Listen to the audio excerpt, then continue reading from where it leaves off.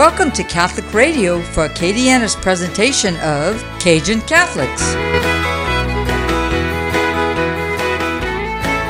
Here's your host, Todd Citron.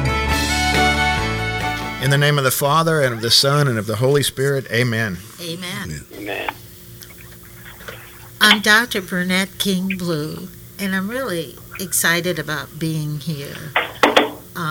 I came especially because I wanted to talk about Juneteenth. I also wanted to talk about criminal justice reform and judicial justice reform. I think God has really directed my life. I started a clinic for the medically indigent in Iberia Parish about 35 years ago. And it wasn't like this was a big dream of mine that I wanted to accomplish, but it was something that God put on my heart and wouldn't allow it to rest until it got done. Now that clinic has spread to over 7 throughout the state of Louisiana, servicing people, giving them access to health care. Juneteenth, I was really surprised when they called me and said that they wanted me to be the honoree for the Juneteenth celebration. And I know I'd done a lot of work helping people that didn't have access to health care. And I felt like that's probably one of the reasons why they asked me. All my life, I've been involved with civil rights from a child. My family was involved with civil rights. There's a picture every year that comes out during the month for Black History. And that picture has 3 of my immediate relatives in it with Dr. Martin Luther King. So way back when the movement was beginning, my family was involved in civil rights. And that picture comes out every year during Black History Month. Only one person is still alive from that picture, my godfather, who is my father's nephew. But in that picture, I had 2 uncles. My father's older brother is in that picture, and my aunt's husband is in that picture, and my godfather. He's 92 years old today. And so civil rights, I guess, has been in my blood for a very long time. And Juneteenth is the celebration of the freedom of slaves in Texas in 1865. And there are still a lot of young people who are falsely accused, falsely convicted, and falsely imprisoned today. And that has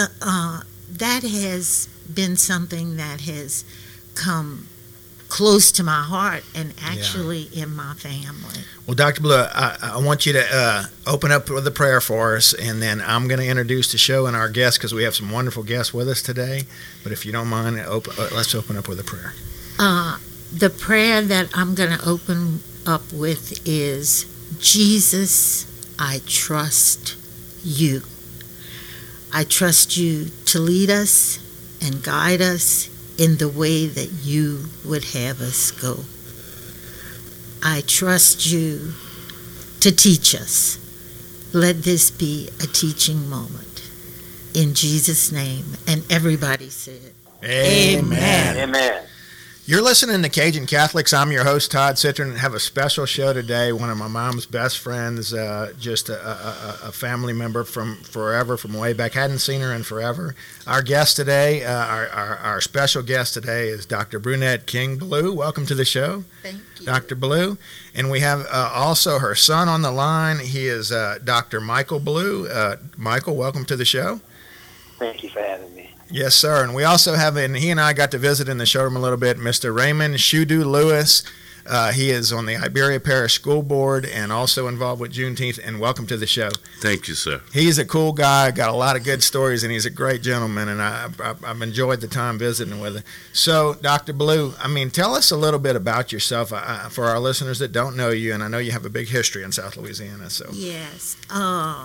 Actually, I was born, I'm an only child. I was born to Artemus Francis King, A.F. King, and he was a businessman and entrepreneur. And my mother was a school teacher, and she worked in Iberia Parish most of her teaching years. And she also helped my father in his businesses. We had a home in New Orleans. I was actually born in New Orleans, but I grew up going back and forth from New Orleans to New Iberia. Because my father was in several businesses, one with his older brother in New Orleans, and then his own business in New Iberia, and another business with a younger brother. He had a trade school for veterans after World War II. In New Iberia. Mm-hmm. And being an only child with very busy parents, I grew up with my feet under a lot of people's tables. A lot of people took care of me. And I was taught that everybody has value and importance, and we need to respect that value that people have. My family I came from a family that was very educated, but respected everybody and made sure that people realized their value and gave me examples of how to live that and let people know that you appreciate them. And my parents paid for my education, so even when I graduated from medical school, I didn't owe anybody anything but a kind word and a loving heart. And I married while I was in med school, and Michael was born at the school that I graduated from, the medical school that I graduated from. And was taught by some of the same professors. Actually, the physician that delivered me was later my professor when I went back to school. Yeah, so he was born to be a doctor. It was no choice, really. I explained to him that he had already completed his first year of medical school. Funny. I love it. And so that's really kind of true, But I came back to Louisiana to practice medicine, and I'm an anesthesiologist, a specialist, but I had excellent training in medical school and my postgraduate training. I went to Meharry Medical College, and then I went to Albert Einstein for my specialty training. Mm-hmm. And so it was well-rounded. I could take care of infants on up to the elderly, from the cradle to the grave. And I could do anesthesia and take care of all of those age groups. I came back to a community that needed somebody like that. And then I took a little time off when my kids were little. And people came knocking at my door. That's how I got involved with the Clinic for the Poor. They would call me. Like I said, growing up, I had my feet under a lot of people's tables. A lot of people took care of me. And they'd say, I need some help. Can you just tell me whether I really need to go to the doctor or whether I can just continue to take my medicine? And I'd say, well, I'm really a specialist. I'm an anesthesiologist. Well, Monsieur, this is what I got back. Monsieur, you're not a doctor? Well, yes, I'm a doctor. Well, if you tell me I have to go see my doctor, I'll go. But if you tell me I can wait, then I'll wait. And I'll pay my electric bill. I'll buy some groceries.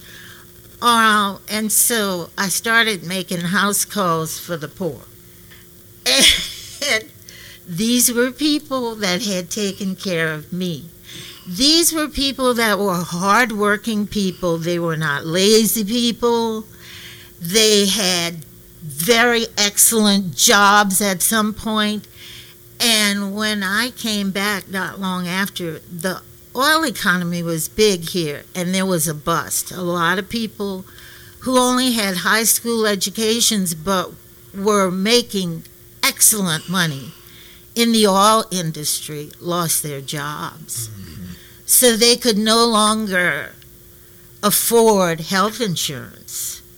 And that meant they couldn't go to a doctor because they couldn't pay a doctor. They were working 2 and 3 jobs just to keep the roof over their head and food on their tables. And that really affected me. Yeah. It really did. And I went to my colleagues, and they said, well, we don't have any poor people here that can't afford insurance. Everybody has insurance, or they have welfare. I said, everybody that you see has insurance and welfare, but not everybody has that. And I worried them like the Lord was worrying me to do something about it. And I went to my state senators. I took my kids with me to D.C. and walked the Hill and made appointments. Wow. And talked with them, the senators, the congressmen, and the Lord wouldn't let me rest until something was done. I became president of the Louisiana Medical Association. I was president for 2 years, and I got my colleagues involved in helping me. My kids were little. Michael and David were little, but I had Michael, who was 12. I had him at the computer typing up grants. It was a family affair. It was a family affair. Little David was involved as much as he could be. And as time went on, when I opened a clinic with the help of the community, behind me, carpenters, electricians, plumbers. I converted my father's nightclub and restaurant business into a clinic. Wow. The lumber companies donated whatever was needed. And it was just amazing.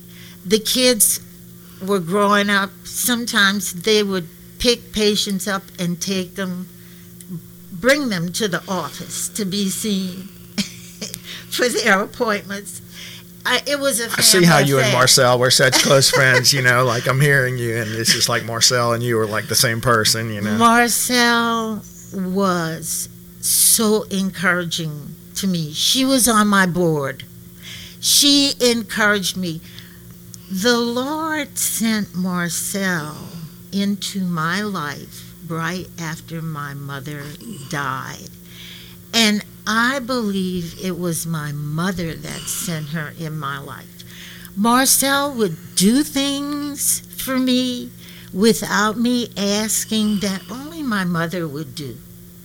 She would say things to me that only my mother knew and would say. I mean, it was like she had 6 boys. And it was like she was like a mom to me. And she encouraged me. I worked with her with the food bank, but she encouraged me. She agreed to be on the board for the clinic.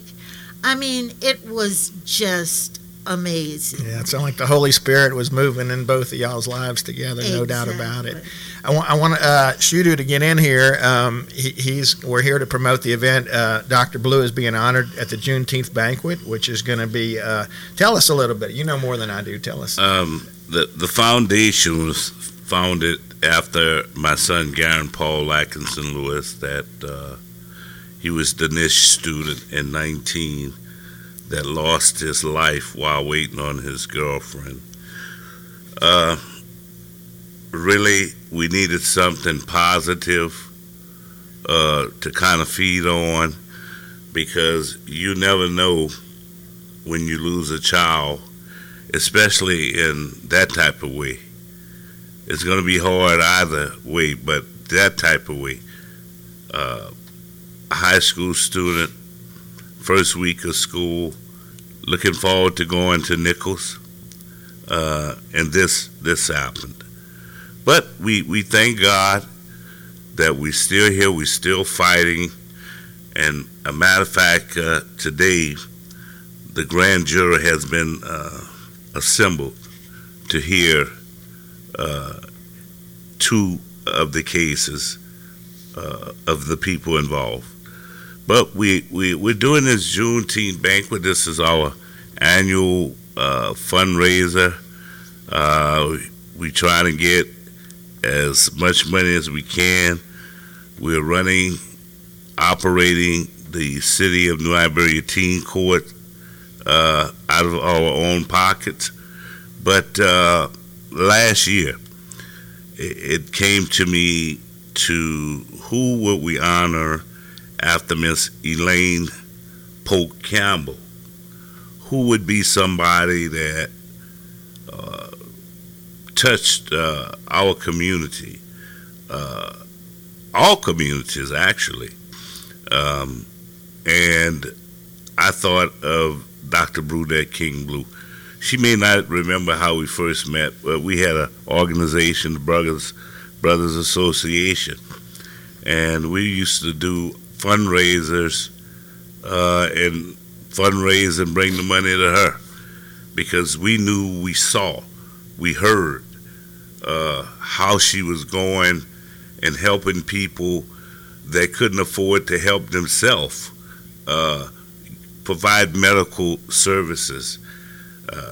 People's home, people coming to her home when she moved into her father's business, when she bought the other place by McDonald's. But we could see good person, love God, and love people. And I've never known her to say no. And we wanted to tell her story. And I asked the coordinator of the GPAL Foundation to get with her early. I called and asked her, first of all, would it be okay if I would give her number? Because I did not want to violate her privacy, and I had to kind of fill in a little bit. But we want to tell her story. And this young lady has just got accepted into law school at LSU, and she says talking to Dr. Blue blows her mind every time.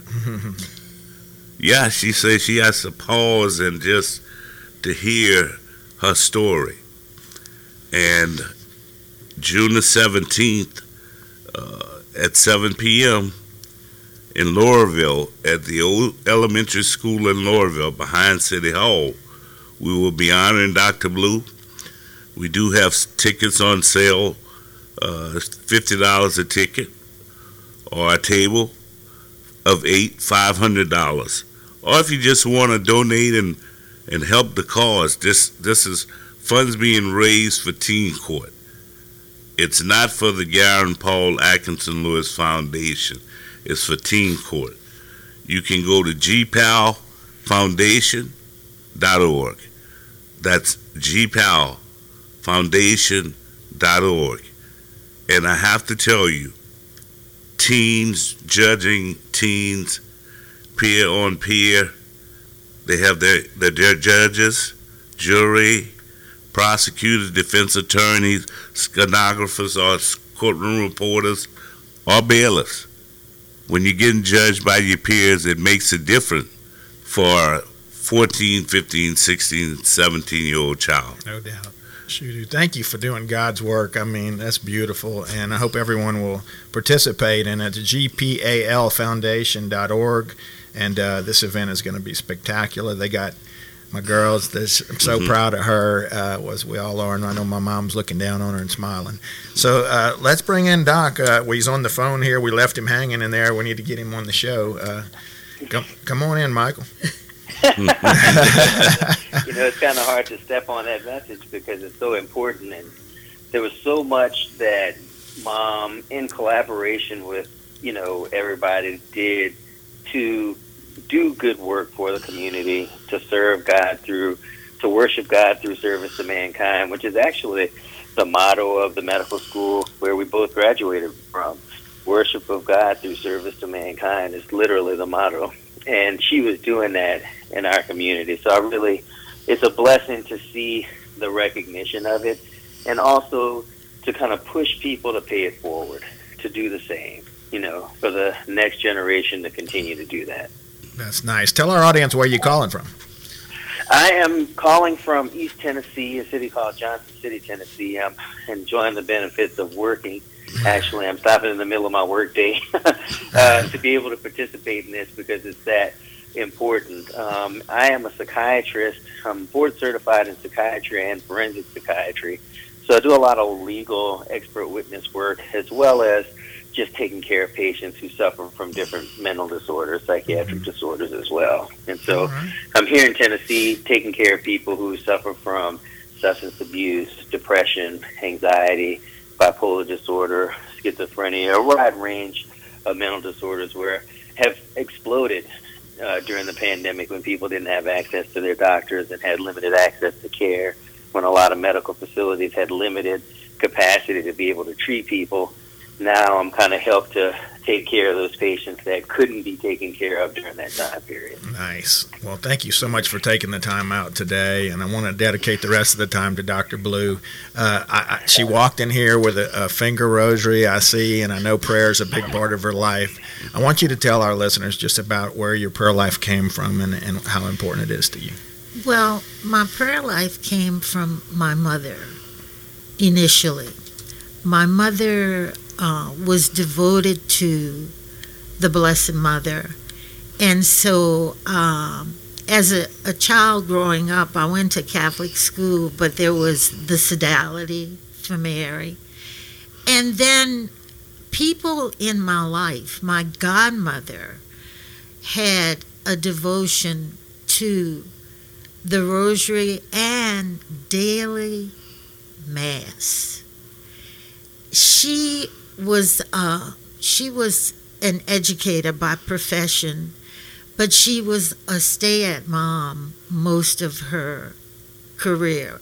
She had 5 little children, and it just really touched me.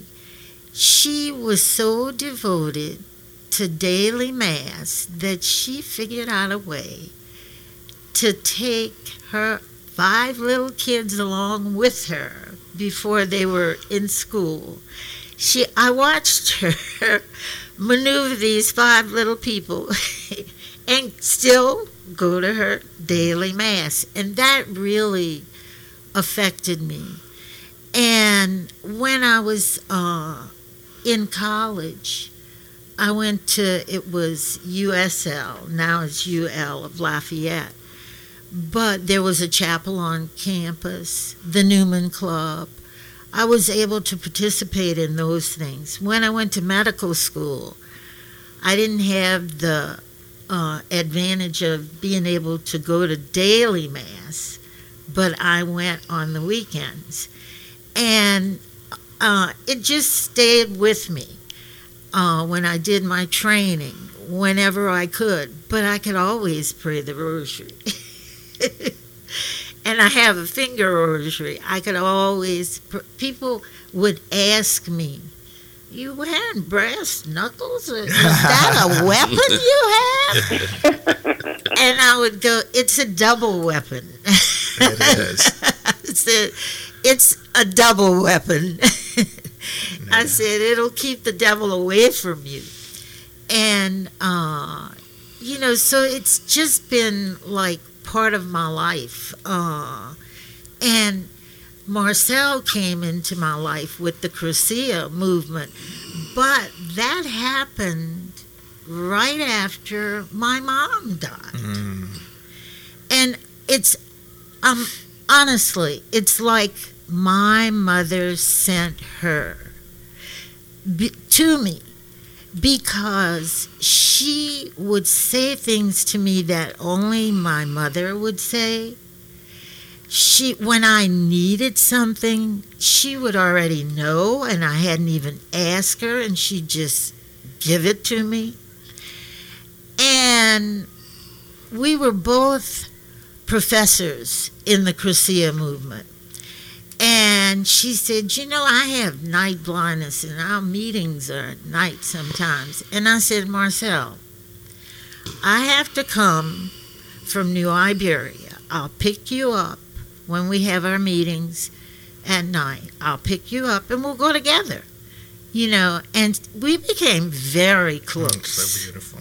Yeah. I'm so happy you're here today, and just brings back a lot of memories of you and Mom, and y'all did some traveling too, I know. I wish we had more time to get into that. I want to just in the last word say again, it's the Juneteenth banquet honoring Dr. Brunette Blue. It's going to be June 17th at 7 o'clock at the Old School in Lauraville, and the parade will be on 618 in New Iberia, I believe. Yes. Yeah. Co-sponsored by the city of New Iberia.